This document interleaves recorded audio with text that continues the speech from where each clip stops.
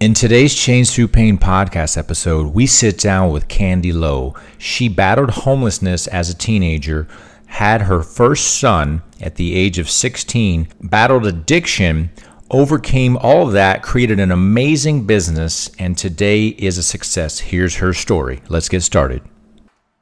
I am so excited to introduce the guest today on the Change Through Pain show, episode number 85, the one, the only Candy Queen B. Baker. What painful event changed your life? What painful event changed my life? Yeah. Was it one or was it multiple or was it a series or what are we talking about? I think a series throughout my life, honestly, but it's like one of those things you got to get hit over the head a couple times to understand what's going on. Yes. You know? Yes. I would say when I was younger, my mom handed me my first Percocet, and that was how old were you? I was 12. Oh, I've got some similarities there. Yeah. And that was her way of dealing with my trauma, because I have a lot of trauma from when I was younger, and her way of dealing with the fact that she let a man into our lives and he abused me and my brother. So like, she didn't know how to deal with that on a sober spectrum. She's always, used drugs and stuff to cope. So I think for her, she's like, well, this works for me. This numbs my feelings and those bad feelings. So I'm going to give it to my daughter because she won't shut up. And she's got issues.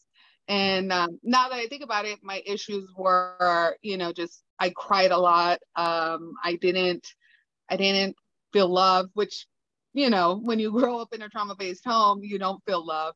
And I was a very promiscuous young kid, and, it was not. So for her to deal with that, because I wanted to go to therapy. I wanted to talk to people. Like, I wanted to figure out what the hell's going on with me. And in our household, it wasn't like that. It was more, shut up, deal with it, bury it in the back of your head, and don't tell the family, because I didn't know. I was raised by my great-grandparents, and then she took us away from my great-grandparents and moved us over here to Tucson. And from there, it just, it wasn't, she didn't know how to be a mom. She coped with things differently than my grandparents did. And it was just a whole nother world. And it was me and my brother raising ourselves, basically. Yeah. So when these feelings started coming up, she's like, here, take a pill. Here, take a pill. And of course, I didn't know. I thought it was like a magic pill. And I was like, wow, this made everything go away. I feel great. I bet. Gee whiz, 12 years old and taking those and just like la la land. Wow. And, I was between 10 or 12. Honestly, there's still so much in there. It's so clouded. I was young. I was very young. And that was her way of dealing with my trauma, because she didn't want to deal with her trauma. So therefore, that was one turning point in my life. I knew at the moment when she handed it to me that it wasn't for me. Like, my spirit was like, my soul just like rejected it, and I did throw up because it was too much. And again, I didn't know any of this stuff. But in the moment, for about an hour, I felt bliss. I didn't feel, all those thoughts and everything coming and surging up to my brain. You're recovered. You've recovered. So So you understand many different things. Absolutely. But one thing I wanted to mention is that I think the biggest thing that I've learned from exactly what you're sharing is that the acceptance that we need to have through our recovery is understanding that our parents did the best that they knew how to do, even if we don't agree with it, right? That's just the tools that they had. And that's the solution that in your situation that your mom provided, which, however dysfunctional and unhealthy it was, letting go and accepting that and forgiving not only her but yourself for living through that, that allows you to get to where you are now. And I think that's part of why you're probably as successful as you are, and made your way through that challenge in your life. So yeah, thank you so much for sharing. So another question that I would like to ask you is, describe your childhood and your parents outside of that. So you mentioned your great grandparents raised you. How did they end up taking you in through that scenario? I'm just a little bit curious about that. So yeah, and they were on the old side. So they came from the Great Depression, you know. They came like, so this is why I have an old soul and I get along with older people. My mother was given up by her mother. So her mother, my great grandfather, my grandmother, which my great grandparents, those are her parents, right? Okay. She gave my mother away to them. Well, she was actually going to give her up for adoption. And this is a story that my mom told. My family doesn't talk about this. I've tried to ask my grandma. She refuses to talk about it. She was born in a Phoenix hospital. And I guess, you know, my grandma or my grandfather got wind that, you know, my great grandparents got wind that my grandma didn't want my mom. So they went and picked her up. So I guess they raised her for a little bit, and then I guess my mom was curious. And again, I'm only speaking from what tidbits are given to me, because again, the family's so hush hush about stuff. So my mom went to go live with her mom, and it was just tumultuous. She got abused sexually, emotionally, mentally. She just did not do well when she lived with her mother. And then she had half siblings. And then she had a half sibling brother that also abused her. And then she just like started getting out of hand. And my grandmother was like, I'm sending you back to your grandparents. So then she went back to my great grandparents. She lived there. And then she had my brother first.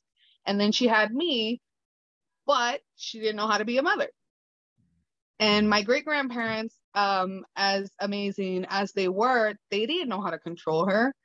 They just felt sorry for her. So my great grandfather, he babied her. He basically, you know, enabled her actions. Yeah. And my grandmother, well, she took care of us. My great grandmother, she took care of us until my mom decided that she wanted to get married to someone from Mexico. And, you know, everyone was like, this is not a good idea. She's like, well, no, we're going to get married. He's going to get his papers and then we'll live a happy life. Well, that ended up being our abuser, me and my brother's abuser. But yeah, she married him and she took us with them and moved us here to this town. So that's how I lived with my great grandparents. Wow. That, you know, and you think, okay, so now you're a mom. And myself, I'm a father, and the choices that I had to make to break the cycle, the toxic cycle of the history of family and how I was raised. And then the same applies to you. And so what you described there, I'm curious, what was it that you applied to your own parenting skills? You said, you know what, this is where I draw the line and I'm going to change. What's one of the most significant things that you decided to change as a parent? So I got pregnant at 16. No, I got pregnant, early 16, and then I had my son at 16. Wow. I honestly did not know how to be a mom. I didn't. I mean, I was a trauma-based child. All I wanted to do was party, be promiscuous. I didn't want to be a mother. I mean, when I found out I was pregnant, I thought my life was over. And, you know, my mom thought it was the greatest day of our lives, because she knew she would get more food stamps and more benefits from the state. Oh, okay. Yeah. Yeah. Buy more waffles. So for me, it was a burden. Obviously, I'm 16. What the hell am I going to do? I didn't have a good relationship with his father. We ended up separating. He ended up just being non-existent. And it was just like, when I think back, and this is a really good question, Red, because I've thought about this like many times. Like, Okay. what would I have done different at 16? And I can't even give you that answer, because what would a 16-year-old do? Go to school, go do sports, have fun with their friends, Have a boyfriend and go to the movies. you know? And even though I did that, I think I did that to an excess, because I was more upset, because I did, contemplate abortion. I did contemplate adoption.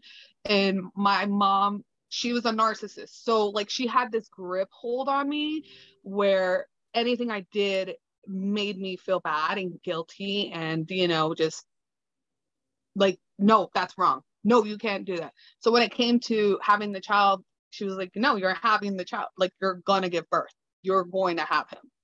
And not that I love my son to death, but in that moment, like, you don't know what to do, right? So what I have learned from that, what I have done differently, is I let my children lead themselves to a point, because they're still children, and let them make their own mistakes, because my children are hard-headed just like me, and they will make some choices. And in the back of my head, I hear myself and I think to myself, that's not me, that's my mother being the narcissistic abuser. And I'm just like, no, no, go ahead, you want to ride that scooter up the hill and you want to ride it all the way down, go for it, go for it. Yeah. Even if that means you're going to hurt yourself and get some stitches, because at the end of the day, you got to let your children be themselves. And if you're telling them no, and if you're telling them you can't do that, or you can't go there, or you can't, at the end of the day, are they being themselves? And God gave us free will. So you got to let them be them. And as a parent, it's hard because you want to just steer them in the right direction. So that's been the biggest takeaway, is letting my children be themselves, and not having to have my claws in everything they do. I like to have the claws and everything. I could just picture that. I mean, again, as a father, I think about my oldest son. He's 19 now, and he's a freshman in college, and broken marriage. His mom and I split a long time ago, and we try to do our best and say, you know what? It's not about us. It's about the children, and giving them all the opportunities that they need to be healthy and be in a safe environment, to feel loved, and have the ability to make some decisions on their own and feel good about it and be supported. And, what I'm hearing is that that's what you've taken from your situation growing up. And if you take a step back and look at it, it's amazing how we can do that. We have the choice in every single thing that we do. And we have these thoughts that enter our heads based on conditioning in our environment, and we react and go left or go right, and we have to deal with the consequences. And it's just amazing to hear someone who chose to do it differently and to it wasn't easy. Right. Yeah. And again, that's where the pain, part of the change through pain, right? The pain at whatever that is for you is different for someone else, but it's your pain. It's how you deal with it and how you move forward, and getting up every single day and being like, I'm not going to give up, and I'm going to keep trying to be better today than I was yesterday. And that's it's just like a diet, right? Like eating healthy. Yeah. Well, speaking of the waffles, I'm a baker, for God's sakes. I know. Have you made any Texas shaped anything yet? Sprinkles. So like these little fondant, like, not a lot of Texas stuff, but yeah. Well, since I'm from Texas and everything, maybe you could make a special Texas something. Let's see, chocolate chip cookies. That'd be kind of cool to make shaped like Texas. I guess. Okay, a sugar cookie, totally easy. Yeah. That's your next hot video that's going to have what, 1 million views on Oh, TikTok boy. or wherever. Yeah, I mean, changing through pain and all that. I mean, we all have our story, and it's what we do with our lives and how we decide that if we're going to accept what we were handed, right? Or do we want to make it better? Do we want to become stronger? And to see someone such as yourself and hear your story, just hearing a little bit of the story, but understanding how impactful that is on you and where you are now and the things that you've done to be successful. I mean, I've seen probably, I don't know, 90% of your videos since we met, what, two and a half Two and a years half, ago? 3 years Yeah, ago. two and a half, a little over 2.5 years ago. And this is the first time we've ever actually seen each other face to, well, eyeball to eyeball on a video or even But we are spoken. like spiritually connected. I feel like in some other realm we're like related or something because it's like a connection that you can't explain. Like I have friends and I don't connect with them the way I connect with you. You know what I mean? It's crazy. It really is. And we're all so blessed to have certain people in our lives at whatever point, however long they stay. And it's appreciating them for whatever it is that they're in your life for.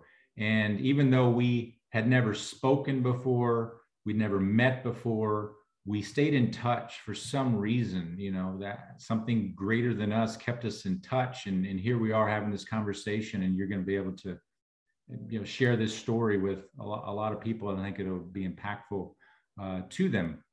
So I'm grateful for that, and for your time, and I'm so happy for your successes and where you're at. And I don't really bake. I just go and buy the little generic roll of cookies. It's already like pre-cut, and then I put them on the thing, and then I put the oven on, and 13 and I a mean, half minutes. technically you're baking the dough, so you're baking. Yeah, and it used to be to where it was luck if any of the dough made it into the oven after I cut the Ah, package. You hear these stories about the salmonella or whatever from that does. eating I that. mean, that Is that doesn't is really. that real? You know? Well, it is. I mean, it just really depends. There's doughs that the biggest thing about cookie dough is that it gets lodged in your intestines because it's not cooked, so the body can't break it down like it would cooked food. You know Okay. what I mean? Like if you were to eat a donut, it takes forever to break down. Even though it's cooked, the inside is still doughy. Ah, hmm. So it's the dough that just sits there and Well, I did change my diet. It was 2 years in October. I've been plant-based, had a little bit of fish, had a little bit of venison. Met my dad, he's a hunter. And I have been so much healthier physically, mentally, spiritually, relationally. Now I have been doing all this other crazy work every single day to better myself. But I mean, I am not joking. Within a week after I changed my diet, I was able to walk, run, ride so much further, so much faster, felt so much better, recovered faster just in 7 days. I'm not exaggerating. It is unbelievable. And now you think 2 years later, I mean, like I'm 45, which I'm not an old man, but I'm running 6 miles a day, and I'm biking 50 or so miles a week on top of that. I believe And it. I feel great. I It's I great. went plant-based last year and I mean it was great. I mean the only reason why I went plant-based was because I found out I had Hashimoto thyroidism. So after like 15 years of misdiagnosis, I found out that I had Hashimoto and why I couldn't lose weight and why I struggled with my weight. And, I should be on a gluten-free diet, or if I'm going to eat any carbs, it needs to be at least once or twice a month. You know what I mean? Like it's a special gift. And I just went into this deep dive 2 years ago. Like, we've talked about this, and just it's hard because we're conditioned to eat sugar, this, and that. And again, you can eat that. You just know that you're going to suffer the consequences later. Yeah. And for me, it's my thyroid and or my arthritis. So my whole hand will go numb if I eat too much bread or too much sugar. And that will, you're a baker baking all this stuff, all these sugar coated welcome to my world. delights. Yeah. Wow. Yeah. Man. And that I would already knew that. that would be like me working in a brewery. I love beer, but I know I should not drink it. And so just that would be tough. Wow. So Wow. now it's just being more conscious, more vitamins, more this. Now I no longer have Hashimoto, woo, woo, because of my diet. I changed my Yes. diet. Yes. My doctor said, "What are you doing?" Because they prescribed me medication. Pills. Ah, Yep. no more pills. We don't need them. For Well, they certain never things, worked. yes. For certain They things, yes. never they never worked for me. And because I'm a recovering addict, I just didn't want my children to see me. Like, I already had this trauma in my head where I don't want people, because I'm self-conscious, I don't want people to see me popping pills, you know what I mean? So therefore I'm like, I can't do that unless it's like a vitamin, that I'll do that, you know what I mean? So I changed my diet up. I started taking more vitamins, and it went away. Now, will it rear its ugly head? 1000%, if I intake too much sugar or too much bread.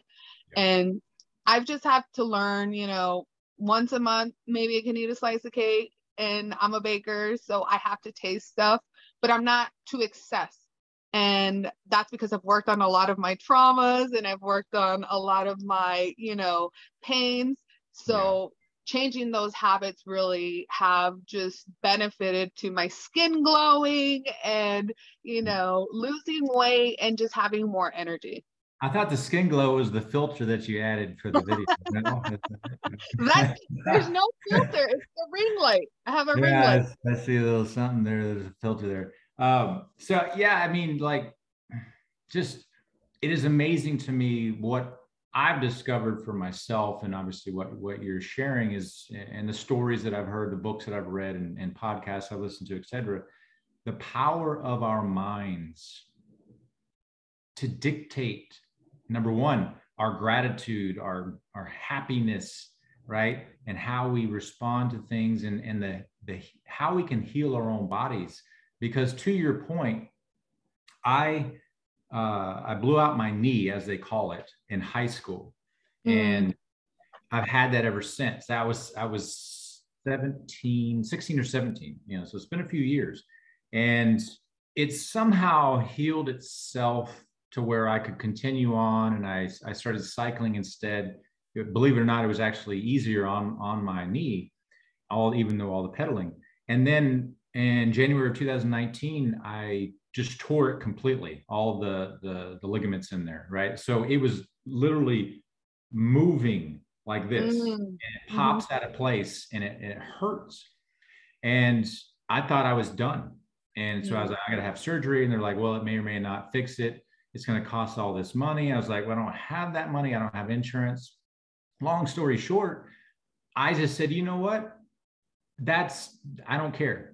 I'm not accepting that. And so I threw a sleeve on, and I committed to walking every single day as much as I could, and had time that would allow. And here it is, earlier this year in 2021, one day I forgot to put my sleeve on, and I went for like a 7-mile, very fast walk. And I got back, and I was like, I forgot to put my sleeve on, but it didn't even hurt. It didn't pop out of place or anything. And your diet had changed already, right? Yes, yes. And roll forward, this year I started cycling again. It used to pop every pedal stroke. It would pop out of place. And I can pedal 50 miles a week with no issues, faster than I've ever pedaled before, when I was racing and training every day. And by the way, truly believe there's science behind self-healing with diet. You know this. Yeah. And diet of what you intake, the nutrients, right? But the diet of what you intake into your mind, Mm-hmm. right? Mm-hmm. Mm-hmm. And the things you watch and hear and who you surround yourself with, and Mm-hmm. the gratitude, the positivity, all those things, it really does. And the meditation and the stretching, all that, it really does impact you. That's why the things that I share, it's not one simple quick fix solution and it No, takes time, but it's like discipline, dedication you to gotta do change. the work. You got to do the work. Yeah, you got to, what do they say? You got to go through, you grow through what you go through. I Yep. think it's something Yep. like that. I heard, You grow through. Yeah, you grow through yeah, it. yeah, and But it's just again, like running a business, right? If you want to be successful, you're going to work your ass off. But if you're not working on all of this and what's going on in your trauma and your past and whatnot, sure, you're a successful business owner, but are you really successful? Like where it counts, Because did you really change that pain, or did you mask the pain and just create a persona and a successful business? yeah, yeah. Was it a form of distraction because you didn't really want to face your Oh, stuff? well, I mean, I've done that. I've submerged myself into my work just to not hear the voices in my head and not, to avoid family and toxicity. I'm like, yeah, no, I'm working. Bye. Yeah, the So voice I changed that routine. yeah, Cured my pain. Not cured. They're always gonna be there. It's just something that we're always gonna live with. I don't like to look at it as I cured my traumas and I cured my pains, because they're gonna live inside you and in your body forever. It's just how much are you gonna let them affect you? yeah, yeah. Let me ask you one last thing. Let's end on this. How do you define success for yourself at this point in your life? I sometimes, have to step back and just be like, my life is completely 360. And before I would have defined it as, being an influencer, working with big companies and being a successful business owner. Now it's having mental stability, Yeah. having a very supportive and great partner, husband, and just my kids overall having a better childhood than I did. That's success to me. Wow. Well, I mean, what else is there, right? End of the day, I mean, the business aspect and having all that is just the cherry on the top. But I don't think there's longevity in having a successful business if you cannot change your pain into the fuel that you need it for.